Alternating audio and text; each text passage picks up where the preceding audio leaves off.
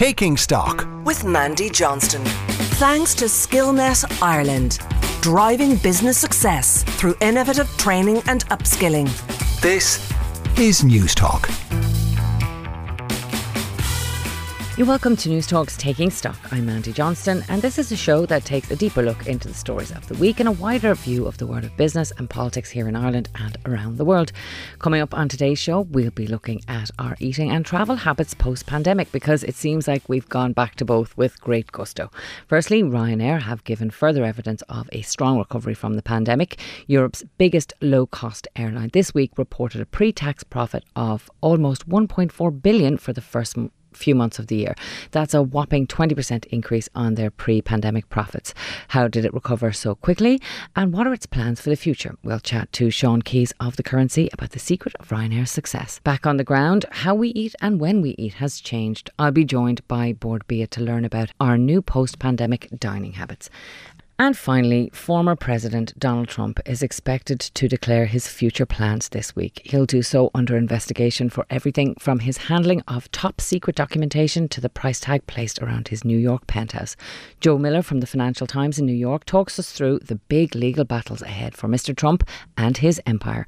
You can get in contact with us by emailing takingstock@newstalk.com or on Twitter @StockNT. But first up today, a report recently released by Bord Bia shows that eating out may be back to pre-pandemic levels, with eating out sector in general seemingly buoyant, and people want to experience that restaurant lifestyle again. I'm joined now by Maureen Gahan, who is food service specialist with Bord Bia. Maureen, you're very welcome to Taking Stock. Thank you. Now, just to start us off, Maureen, who did you survey? What was the research designed to do? Yes, Mandy. So it's a piece of research actually we have been conducting for the last 10 years now. And first and foremost, we talk to the trade. So we go out and we speak to trade associations like the restaurants, hotels, publicans. But we also speak to the distributors. So key to getting food from a supplier to a restaurant or a hotel are the guys with the vans. So we talk to the likes of Musgrave Wholesale, Cisco, BWG Food Service, etc.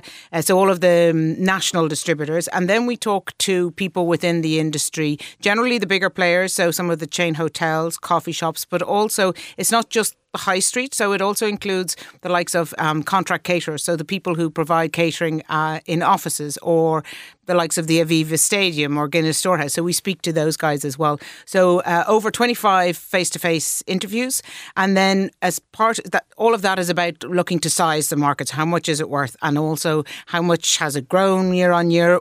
What are we predicting into 2023? What are the key trends and drivers? And then this year, we also did a consumer piece. So with a separate research agency, Opinions, we piggybacked on one of their omnibus surveys, and we went out for 2 weeks in September and got feedback from 1,300 consumers in Northern Ireland and the Republic, and we wanted to understand, now that the market had reopened, and what were their attitudes towards eating out? Were they starting to notice kind of a pinch on their wallets? If so, how was that affecting their behaviour, etc.? So. Right, so very comprehensive. You got the industry, the food services sector, you've got consumers, you've got north and south, so you should have a good picture in this. So what are the trends that you're seeing, and most importantly, what are the big changes that you've identified from before the pandemic to now? Yes, it was interesting. On the changes, we were keen to see what was happening year on year, because obviously the pandemic had a huge impact on out of home, because we were all told to stay at home. So we had, and it was almost like a cliff edge overnight back in March 2020, where things literally shut down, not just in Ireland but around the world. So we have been tracking since then, and we'd actually been publishing mid-year white papers, because the client companies who we work with, the Irish food and drink manufacturers, wanted to know, how bad is this going to be? We need to replan, etc. So we were looking to see, now that the market had opened up from February this year, and I suppose if you cast your mind back, it did actually open up quicker than anyone expected and more comprehensively than anyone expected. We wanted to see, was any of the trends, behaviours that had been in place throughout COVID, did any of them stick? The reality is that we're creatures of habit, and most of us went back, just wanted to go back to the way things were. So we had thought things maybe like the plexiglass, or some of the kind of QR codes for ordering from menus, less of the human contact piece, they might stay on. all of that gone. Really the one permanent feature, and it was interesting just even walking up today, I was noticing it on the sidewalks of Dublin, is that the whole outdoor piece. People invested in outdoor, and now what you find is, even regardless if it's winter, consumers like to, a lot of them like to sit outside. And if you're a pub or a restaurant, it means now you've expanded the space that you have. So that's been a positive. And we've seen that not just in Ireland, but overseas as well. Yeah, I was thinking back to when Michael McDowell was trying to introduce the new changes to the licensing laws to introduce a cafe culture, and it seemed impossible. But you're right, when you walk through any town, any village or the city here, you can definitely see that the landscape itself has changed. People are definitely changing their habits. I just want to go into a bit more of the consumer side of things and how we like to eat and when we like to eat. For example, I've read some places that 6 p.m. is the new 8 p.m. and Thursday is the new Friday. Yeah. So what did you find about our habits? Yes, some changes on that in terms of timing and when we want to go out and eat. Everything has been brought forward a bit, and interestingly, for the event that we held last week in Killashee House, we actually had some of our overseas colleagues do some pre-record video as to the trends that they were seeing. And New York were saying very much all of the eating times have become earlier, because what you find, particularly where people are working from home, like ourselves, they have this hybrid. It's on average 3 days in the office, 2 days at home. The days that people are working from home, they want to actually get out earlier. So instead of waiting until they're kind of finished work and then hanging around till 8 o'clock, they're now saying, we'll meet you in the city centre, but we'll meet you at 6. And we have found that here as well, it's slightly earlier. More breakfasts, people looking for breakfast out of home, because when we were at home, there was no need to go out and buy a breakfast. Now everyone's on the move. Even if they're not going into the office 5 days a week, more than likely they are out of the house moving. And so breakfast is back on the menu. Thursdays being the new Fridays, we talk about that because, again, it reflects the hybrid work situation. And so in city centres, a lot of people going out on the Thursdays. That's not to say there's nothing happening on the Fridays. What you'll find actually is in suburbs, still busy on a Friday, and actually suburbs certainly won throughout COVID and continue for the days that people are working from home. They're perhaps likely to go down for a coffee or a bite of lunch or to eat out. So it's that mix between city centres, suburbs and regions as well. I was wondering the timing thing, maybe it has something to do with the fact that most of us live outside the city centre. We're on relatively long commutes, whether it's train or car, and so you're not going to go home, change, come back in. I actually heard them talking in the office here that they literally go out after work, and so that might have something to do with it as well as the post-COVID habits. Yeah, I think so. I mean, that, there's very few people that are fortunate enough to live within a short commute to Dublin city centre. So more often than not, whether you're driving or whether you're on public transport, it's kind of standard for people spending an hour, if not more. And yes, for sure, they don't want to come home and head all the way back in again. So that's good news that people are returning, but obviously, like most sectors, there's a lot of concerns about the future given everything that's going on in the world, inflation, cost of energy, crisis. Can you just give us some of the other issues that are facing the food service providers that you've identified in this report? Yeah. So as you mentioned, everyone is facing increased costs throughout the board, and it's not just the inflation in terms of increase in food costs, but of course energy costs are huge, and that affects both the people who are making the food, the people who are distributing it, and then the restaurants themselves. Staffing is a huge challenge for the industry. We've been talking about the lack of staff within the industry for way before COVID. Now, since COVID, it's even more acute because, as we know, a lot of people left hospitality. Unfortunately, it was quite an unstable sector over 2 years, opening up, closing, etc. So people have left and maybe they're not coming back, again. Depending if you're talking about that going to high street pubs, restaurants, it's relatively antisocial because you've got to work weekends. So there's challenges there from a labour point of view for sure. So what we're predicting as well is that we know consumers are going to start to feel the pinch as well. Obviously, as consumers, we're dealing with rising energy bills. You could argue that we've had a relatively mild winter to date, so people are not perhaps even seeing the full force of those fuel bills. And we know, so there's increases still on the way. But ultimately, eating out of home is very much linked to consumer confidence and disposable income. And it is one thing that suffers when confidence starts to drop, and when people have less money, they'll start to it's almost like a pendulum between what they're spending in the supermarket versus what they're spending out of home. So as things start to tighten, they may cut down on out of home, spend more on the supermarket and stay in. I mean, the good news is for people within the food industry, everyone has to eat. But it's that they talk about that kind of share of the stomach. So who's going to win out? So it without a doubt, there will be some challenges ahead. But interestingly, what we're seeing, and actually, we had one of the speakers at our event from the US, and in one sense, they opened up earlier than us. They have already dipped into a recession, back out again, but probably in a more difficult, wider macroeconomic environment. They're saying that unlike previous recessions where people just pull back altogether, they are still going out to eat. But they're not going out as frequently. But when they're going out, they're still spending money and they want that customer experience. And again, like hospitality is one of those industries that can provide that, little bit of escapism. And maybe it is that post-pandemic, we don't want to lose that element of our lifestyle. Exactly. Now, Maureen, you mentioned just a few moments ago about the labour issues. And we've seen restaurants, cafes, all having to even close down on particular days during the week just because they can't get the appropriate staff. But I mean, we can't just keep saying this, that, we can't get the staff. What are the practical things that food sector businesses are doing to actually recruit and retain staff? Well, some of the trade associations we spoke to, they're actively engaging with the likes of Fáilte Ireland to run recruitment drives. Much more collaboration. Exactly, and encouraging people, a cohort of people into the industry. Although I mentioned earlier that it could be seen as antisocial, for some of it actually it works because it's very flexible, the hours may suit. They're also working with the third level institutes. And retaining, obviously, like all sectors, but I suppose they're acutely aware that it does cost. If you lose somebody, there's a big cost in that. So they're open to negotiate and say, well, how can we maybe provide them with more social hours, or how, if, it seems like nearly everybody is, whatever about minimum wage, they're already paying over and above that. And depending on, what position you hold within the business, they'll, that conversation about money is certainly being had.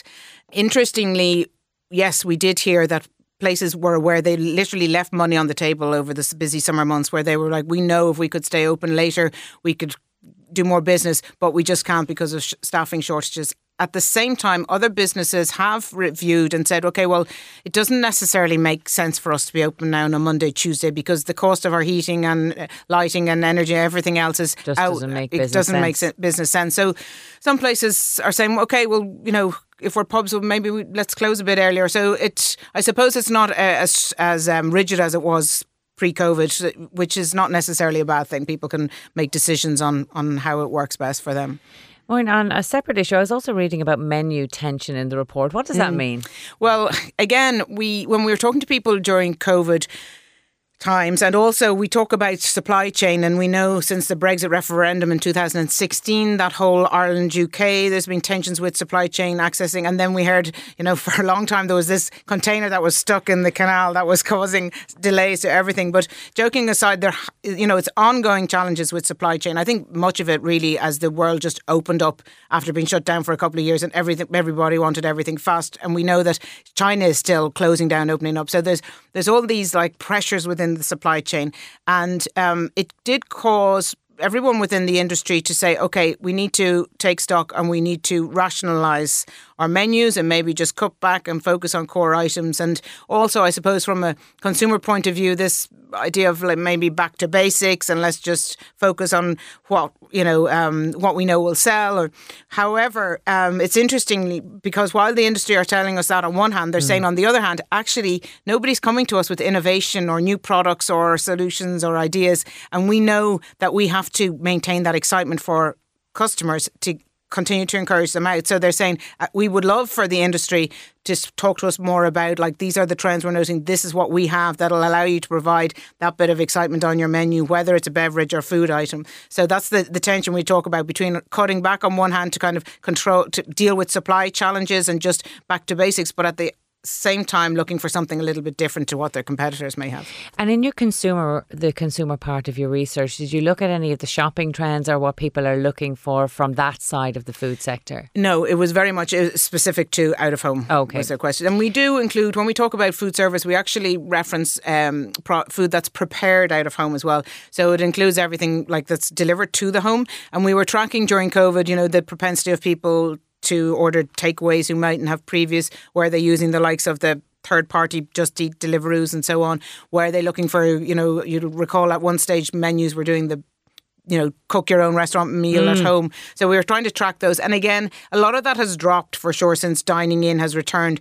But ultimately, what happened during COVID was that it accelerated. It brought a lot of people into that market who would never have done home delivery before. So although we're seeing a drop, it's still probably about 10% above where it was pre-pandemic. And finally, and very briefly, Maureen, I just wanted to ask you, we see a lot of cafes and restaurants, sadly, very sadly, closing down at the moment. Just read some comments this week from some cafe owners around the tech area where there's a lot of these job losses, unfortunately. Now, do you think that this sector, this food service sector, could be the canary in the coal mine prediction of what's to come? It'll be interesting to see, and we talk about, that an elusive crystal ball would be great if we had it. I think what you will find as we go into 2023, we're forecasting a strong Christmas. It is the first real Christmas in 3 years where people are out and about.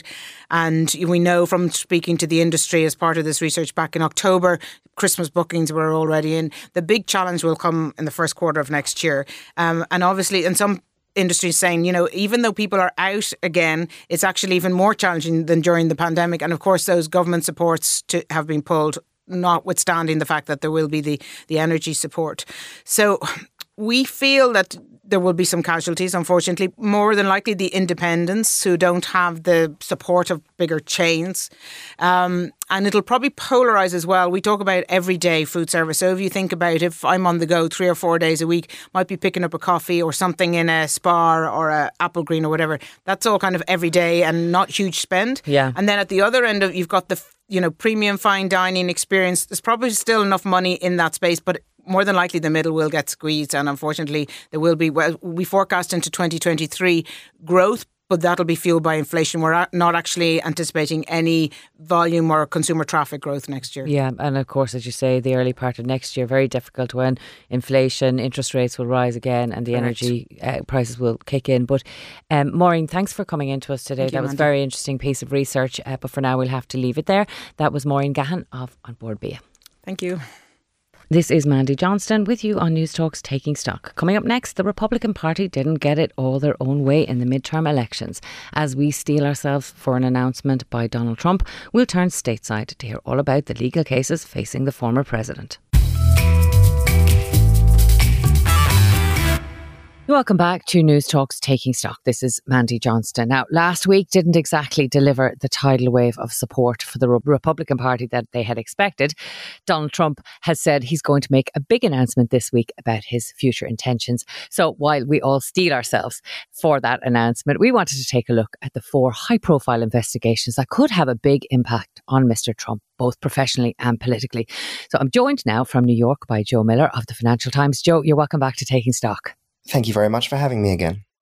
Now, Joe, those 4 big investigations are the documents at Mar-a-Lago, the Trump Organization in New York, the Capitol Hill riots, and the attempts by Donald Trump, it says, to overturn the presidential race in 2020. So can we start with the first one, the documents at Mar-a-Lago? What exactly is that investigation about? What is he being accused of? And how serious is it for him? Well, it remains to be seen because that's still an investigation, so it hasn't actually hit a courtroom, so to speak, yet. But the allegations are incredibly serious. They are that Donald Trump, as he was leaving office, essentially took a load of classified materials with him to his Mar-a-Lago home in Florida. He kept them there in essentially an unsecured setting. The FBI and various other officials raided Mar-a-Lago in August, picked up these classified documents, found them to be in his possession, and are still conducting various searches to make sure that they have all of the documents that he allegedly took with him as he left office. And these are sort of top secret documents. And what they're now trying to ascertain is whether any permission was granted for some of these documents, what level of security clearance Trump and his family had, etc.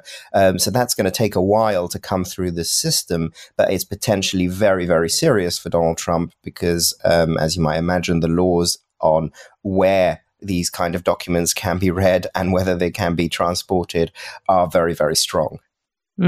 His defense is very interesting. He's claiming that he just declassified everything, sort of like Pope infallibility, if you like. Will that hold up as a defense? Again, it's one of those interesting Donald Trump legal strategies. It's often quite difficult to tell whether he's made these up on the fly or whether he's actually received legal advice to pursue this kind of strategy. It's usually the former, especially if reports are to be believed about what his actual lawyers have been telling him to do and their advice being routinely ignored. It certainly is a novel defense. Whether it'll stick, I suppose, will really depend on whether there is a paper trail of any attempt to do something like that, which at the moment it doesn't seem like there is. And there's a lot of sort of legal scholars at the moment going back and forth on whether that is even something that a president can do. But yet again, I mean, this is nowhere near a courtroom yet. So it's all essentially being litigated over the airwaves at the moment. Now, the investigation of the Trump Organization in New York is something you've been writing extensively about recently. There are two investigations in New York, one civil, the other criminal. Can you just talk us through the charges that are laid against him? And it's not just him, is it? It's the wider members of his family. Indeed. This is probably where the Trump Organization and Donald Trump himself is in the most jeopardy, at least in the most immediate jeopardy. And the irony of it is that the issues involved, firstly, mostly predate his presidency.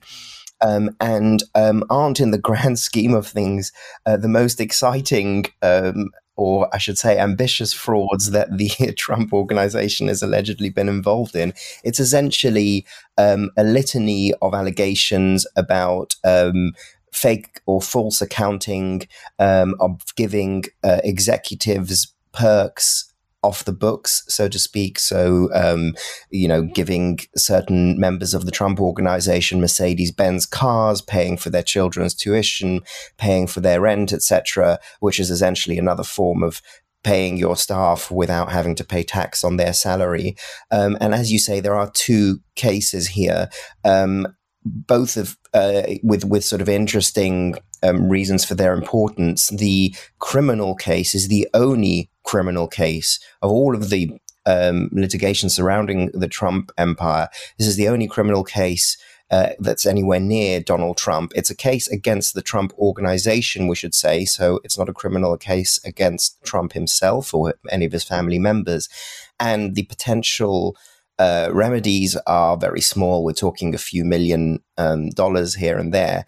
But nonetheless, getting a criminal conviction against the Trump Organization would be very wounding to the company, not least because large financial institutions, etc., would probably not want to go near it anymore. It would make it a lot more difficult for the Trump Organization to raise money. Government entities couldn't do business or wouldn't want to do business with the Trump Organization and would want to distance themselves from it. And so the outcome, could really have quite a severe impact on Trump's orbit. And you can see that by the effort that he and his legal team are putting into fighting that. And then separately, as you mentioned, there's this civil case brought by the Attorney General of New York, Letitia James, just in September. And again, this regards a sort of 10, 11-year period in which the Attorney General's office claims that the Trump Organization falsified a litany of different accounts, overstated the value of Trump's properties and his golf courses, etc. And the list of allegations goes on for pages and pages and pages. Now, this is a civil action, but it's actually against both the Trump Organization and Donald Trump and his children. And the potential fine is very high. It's sort of 250 million or so. And, that could really financially harm Donald Trump. Yeah, and some really scathing commentary on the operations by lawyers for Letitia James there. And ironic in that all of his political misdemeanors, it may actually be the business operations that, kind of do for him in the end. If you're just tuning in, you're listening to News Talks Taking Stock with me, Mandy Johnston, and I'm talking to Joe Miller from the Financial Times in New York, and we're going through the legal travails of Donald Trump. Now, Joe, the Capitol Hill riots, and in particular, Mr. Trump's alleged role in that attack on the US Capitol on the 6th of January in 2021, when a mob of supporters stormed the building. This is interesting because last week's midterm elections could have a bearing on what happens in terms of the investigations into this. But what exactly is Trump being accused of here? Indeed.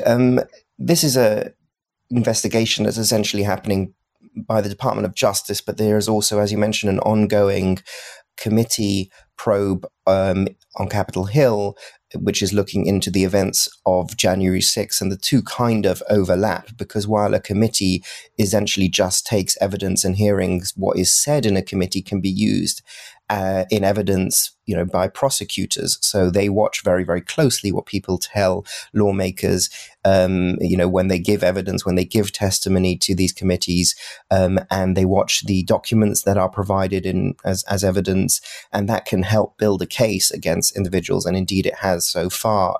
Various members of Trump's orbit have been in legal trouble because of what happened on January 6th. But when it comes to Trump himself, essentially what the investigation is trying to establish is whether Trump has any role or any direct role in inciting the mob that went raided the Capitol on January 6th, whether the things that he was saying to them, either in that rally that happened a couple of hours earlier, or through his tweets, or through media outlets that he was feeding information to, actually had a direct impact on the events of the day, in which, as we know, an officer died and many, many people were injured, not to mention many of the other crimes that took place that day. And so that would be key to this, which is to establish, blame and establish whether Donald Trump had a direct role. It might be quite difficult to do that. And as you say, the results of the midterms may put sort of sand in the gears of this process, because if the Republicans take over the House, they may even take over the Senate. We're waiting to hear. Then, of course, the congressional investigations are in the hands of the Republicans, and they may, or almost certainly will, bring these investigations to a halt. They can't stop the Department of Justice's investigation, but they can stop these committees from subpoenaing people, etc. And what's more, they will probably launch investigations into the government itself, trying to reverse the process that has been going on so far. So trying to claim that procedure hasn't been followed, etc., and put a lot of pressure on the officials that are investigating Trump in this matter. So that really, in the next couple of weeks, it'll become clear, I think, or clearer, I should say, how far this investigation can go. Let's watch that one. And finally, in relation to the investigations, and prosecutors are looking at alleged attempts to overturn the 2020 presidential election result. The criminal investigation was opened after disclosure of phone calls. Can you just talk us through what this one is about? Yeah, so this is essentially, you remember that soon after the 2020 election results came in, there were reports that Donald Trump was calling around various states and trying to get state officials to overturn the results of the election. That is all allegations at the moment. Those are all allegations at the moment, we should say. But it was widely reported at the time. And Georgia perhaps was the most egregious example in which he had allegedly got on the phone and told officials in Georgia, a particular official in Georgia, that he wanted them to essentially overturn the result of the election. And therefore, there is an investigation by the district attorney in Georgia it's at a very early stage again. Indictments could be coming in December. There's been some recent reports to that effect. Once again, actually, that very much depends on the political will in Georgia of how far to take this process. Although that's somewhat divorced from the political situation in Washington. But nonetheless, I think we have to wait for the indictments to see whether it's actually brought for a start, and whether it's brought against Trump himself, and what evidence the district attorney has. Are there phone call logs? Are there recordings, etc.? And if there are, that could be pretty damning for Trump. Now, finally, Joe, I said at the outset that we're all expecting a big announcement this week from Donald Trump. Do you think that the results from the midterm elections will make it more likely that he'll announce himself as a candidate for the Republican Party in 2024? I see in New York, where you are, the trends are slightly booked, though. The Republicans doing a little bit better there.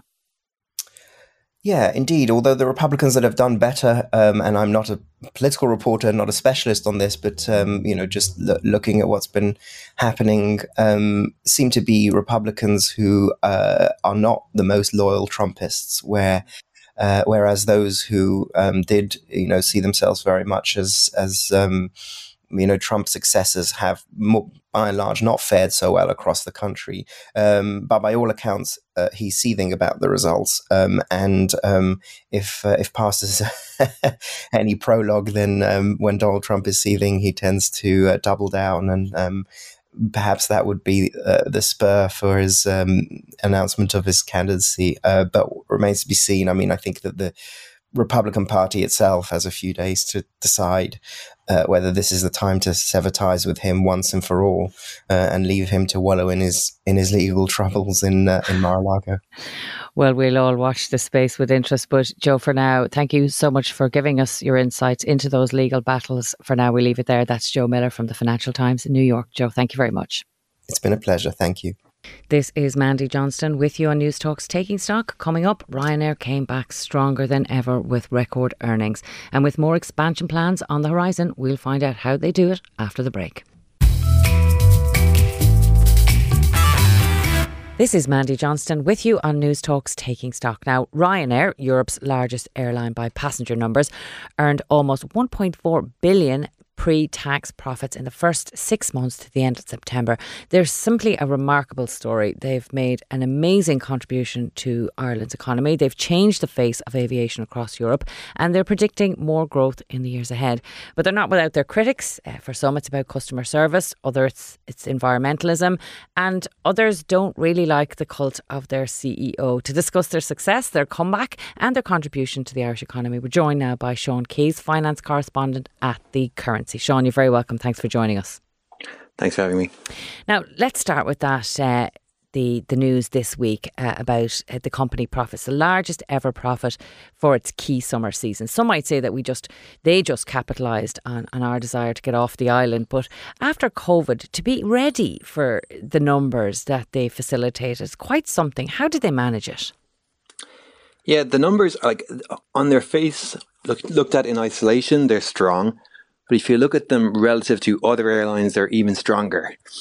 Wow. And I think that the big difference between one of the differences, I should say, between Ryanair and their competitors is they do a bit less business travel. And business travel has been the real big loser out of the pandemic. It's the sort of the leg out of the airline's business model that has not really recovered. Ryanair doesn't rely on it. Ryanair has a different type of customer, and Ryanair has been able to sort of ride the general rebound in consumer demand and people who are, like you said, pent up demand, people who wanted to get off the island and go for a holiday. Mm. And just the numbers that they have facilitated over the course of the summer, they weren't really affected, were they affected by the operational difficulties, say, in airports across Europe, even in Dublin here or in London? Yeah, they got ahead of that. Certainly, I mean, the operational problems in airports they're like a macro phenomenon. They happened everywhere the stories came out of Dublin first, and I don't know about you, but I assumed it was sort of a story of Irish mismanagement and a Dublin airport story, but then you see it in Amsterdam Schiphol, and you see it in New York, and you see it all over the world. So there was a sort of this global problem of like kind of supply chain issues, people being understaffed. But Ryanair, however it works, I think it might be a factor of, this is me speculating now, but the other airports, the big airports serve lots of big legacy airlines, and so they will, let's say the Dutch one will have KLM and Air France and Lufthansa will all go through that airport. Ryanair has tended, for its own reasons, because it's cheaper, to operate out of smaller airports in secondary locations. So I'm just speculating that it might be that Ryanair was able to, because it runs out of smaller, simpler airports, it was a less of a logistical challenge to get the flights running smoothly and on time. But however they've done it anyway, they definitely have been less affected by logistical problems than their competitors. And that's largely, what is within their own control. Let's just look at some of the factors beyond their control, things like inflation. How much of an impact has that had on Ryanair's business model, or is it likely to affect them in the future? Like one of the big factors of any airline is fuel costs, and they can hedge against them to an extent, but those hedges only extend out for certain. They might be able to hedge for a year out in the future, but if fuel costs stay elevated, that's going to be a problem for Ryanair. And that more than anything else, not the sort of general consumer price inflation that the rest of us worry about or that other industries worry about. If oil prices stay elevated for the next 12 months and going into the future, Ryanair's hedges Ryanair will be protected by hedges, and that could be, that's a hit to its business model. Now they do say that profit and traffic are poised for even stronger growth in the future. As you say, there's lots of hedging in relation to their energy costs, and in this business in general, they do tend to look forward on fuel, but they also look and hedge on currency. What have they been saying about that? Well, I mean, Ryanair is a company that earns predominantly in euro, so it's a kind of it's a European focused company, obviously. It might operate to, like, I don't know how many markets it operates in terms of nations, how many markets it operates to, but I'm sure it's in the 20 or 30 different markets. But the vast majority of them are in euro, so it's relatively well protected because most of those countries operate in the same currency. Where there can be trouble is if where its costs are denominated in dollars, and that's again talking about, you're looking at oil. So that's again would be the risk to it. Oil costs denominated in dollars. If the euro depreciates against the dollar, then it's earning in euros. Dollar is staying strong. Oil costs are denominated in that way. So again, it'll feed back into their costs.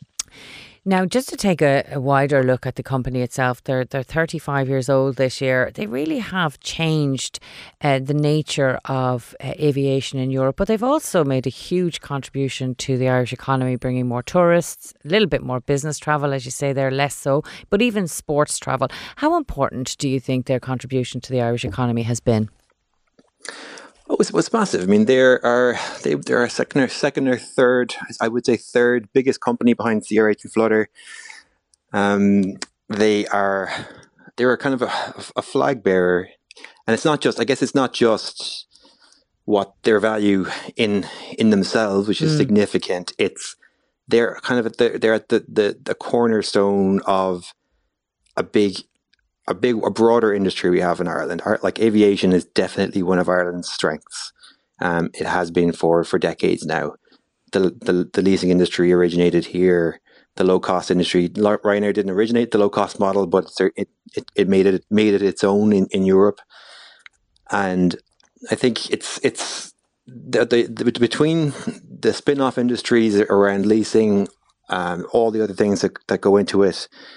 Maintenance, everything else. It couldn't be more important to well, obviously that's overstating it, but it's exactly what we as a country should be aspiring to do. Quite extraordinary, the numbers of people who travel here literally for tourism as well. If you're just tuning in, you're listening to News Talks Taking Stock with me, Mandy Johnston, and we're talking to Sean Keys, finance correspondent at The Currency. Now, Sean, you can't have a discussion about Ryanair without discussing Michael O'Leary. He's been quite a divisive figure over the years. Maybe, though, he developed the cult of the CEO before Silicon Valley. How important has he been to their success?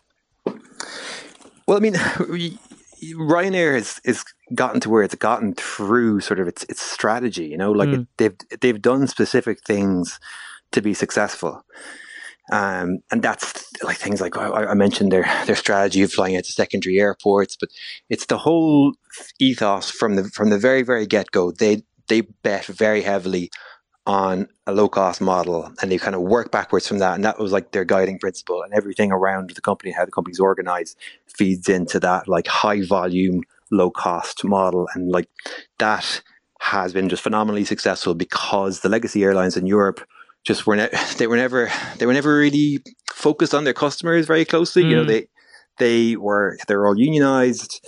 They were kind of previously the airline industry was quite heavily regulated, so they knew, they were quite sure that they were going to have demand for their products, and they would maybe they wouldn't compete on price because their price was regulated. So anyway, basically the industry in Europe was ripe for a company like Ryanair to come in there. And another consequence of all that is that Europe has got all like these, I don't know exactly how many, but it's got a very fragmented airline market. There are lots and lots and lots of small airlines. Even still, there's been a lot of consolidation, but there still are loads of them. And that just doesn't really make any sense given the economics of the airline industry. It makes sense to have scale so that you can, for example, negotiate with Boeing and Airbus and trade them off against each other, or you can get a good deal on your fuel or whatever it might be. So yeah, like aviation in Europe needed a company like Ryanair to come together to consolidate, to basically set the tone for the rest of the industry to follow. And you have to give O'Leary credit for it. I mean, I always think with these CEOs, they've got like as a person, it's very difficult to not to just look at someone's personal characteristics and whether you kind of would like to sit beside them at a restaurant. But like, someone like O'Leary or maybe even Elon Musk, like whatever about them as people, like you can't, like their contribution to society is enormous. And I think like what Ryanair has contributed to Ireland and to Europe can't be underestimated. As you say, customer service has always been, I think, at the end of the priorities for the company, and they suffered from that to some extent in the media, but it doesn't affect their numbers because at the end of the day, people go with the low fares, and that's the model that they operate. Now, you mentioned their aviation across Europe. Ryanair's also predicted that it would eventually become Europe's only major low-cost carrier. What about the rivals like EasyJet and Wizz? Are they likely to look at them as takeover targets in the coming years? Well, I think EasyJet seems to be sort of a spent force. It was trying to compete with Ryanair on its home turf. I think it was based out of Gatwick, and Ryanair was based mainly out of Stansted. And they went head to head, and I think Ryanair's come off the better there. Wizz, it seems, is a more serious competitor. The CEO there has sort of been inspired by Ryanair and Southwest before them in the States, and has really sort of like just taken that template and run it very, very successfully in Eastern Europe. So yeah, they are genuine competitors for Ryanair, and like Wizz has seemed to have gotten past the point where Ryanair could squash them. They're big now, they have scale, and it's going to be difficult for Ryanair now to go to to Wizz's strongest home markets in Eastern Europe. But so that's they're a real competitor, but they're nowhere near the size of Ryanair yet. And as for the others, as for your IAGs and that, it's just very difficult to reconstitute your business around a new sort of business model, and the low fares model is a totally different model for them. Like they would have unions are a huge blockage for it.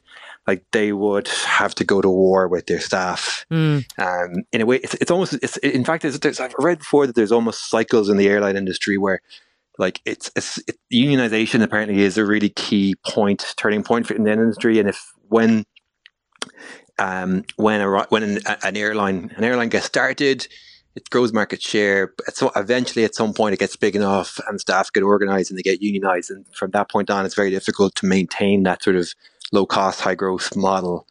And then the cycle continues, I suppose. So for Ryanair, the key is definitely from their perspective, from the shareholders' perspective, it's not to be unionized. From the incumbent airlines, which like the likes of AIG and Lufthansa, which are heavily unionized, there's not really, it's very difficult for them to compete, basically. Yeah, it's not part of their strategy. Certainly been adverse to it on every level, pilots and cabin crew alike and ground crew. One thing that always sort of baffles me about them, Sean, is like they said this week that they have 95% plus capacity and that they plan to grow more. We've talked many times about the obligations on companies in relation to ESG targets. Where do they sit on environmentalism? And when they're asked that question, what's their response? Ryanair's ESG, I mean, it's certainly not something that they emphasise, is it? If you go to a Ryanair end of year report, it's not going to be front and centre because, like, inherently, you know, flying people on holidays using jet fuel it's difficult to do that. Now, I mean, like they're promising, they say that they were promised to reach net zero emissions by 2050, which is quite a long way away. I don't know how they're going to exactly do that. They say they invest in greener aircraft, and which is absolutely true. Actually, I think, you know, Ryanair is one of their things is they as part of their model, they have a very up-to-date fleet of the most modern aircraft. And I think that for them, like, it makes sense for them for the reasons we've been talking about, because of the cost efficiency, because of, like, you don't want to be burning jet fuel, which is so expensive. So like they are a company that always invests very heavily in new aircraft. So therefore, they're a company that will tend to have the most efficient aircraft, and so you're probably looking at less, you know, grams of carbon per mile flown with Ryanair than the average European airline. But, like, you know, at the end of the day, you're still flying people around in the sky, so it's sort of it's not a kind of a comfortable conversation for them to be having, I would say. No, and also they might not emphasise their environmental credentials, but we also, as consumers, going by these figures, don't seem to mind that, because the proof is in the pudding when their sales are at the levels that they're at. A fascinating insight into Ryanair, Sean, and also your take on the aviation industry across Europe. For now, we'll have to leave it there. That's Sean Keys of The Currency. Sean, thank you very much for joining us. Thank you. Enjoyed it. Well, that's it for this episode of Taking Stock. And while we broadcast at this time on Sunday mornings, we're always available as a podcast for us from Friday mornings on the News Talk app. If you want to get in contact with us, you can do so by email at takingstock@newstalk.com. My thanks to all of today's guests and to the producer of Taking Stock, John Fardy, with Hugo De Silva on sound. Jonathan McRae is up next with Future Proof, and then it's Gavin Riley with On the Record and all your Sunday newspapers. So from Taking Stock with me, Mandy Johnston, thanks for listening and enjoy the rest of your day.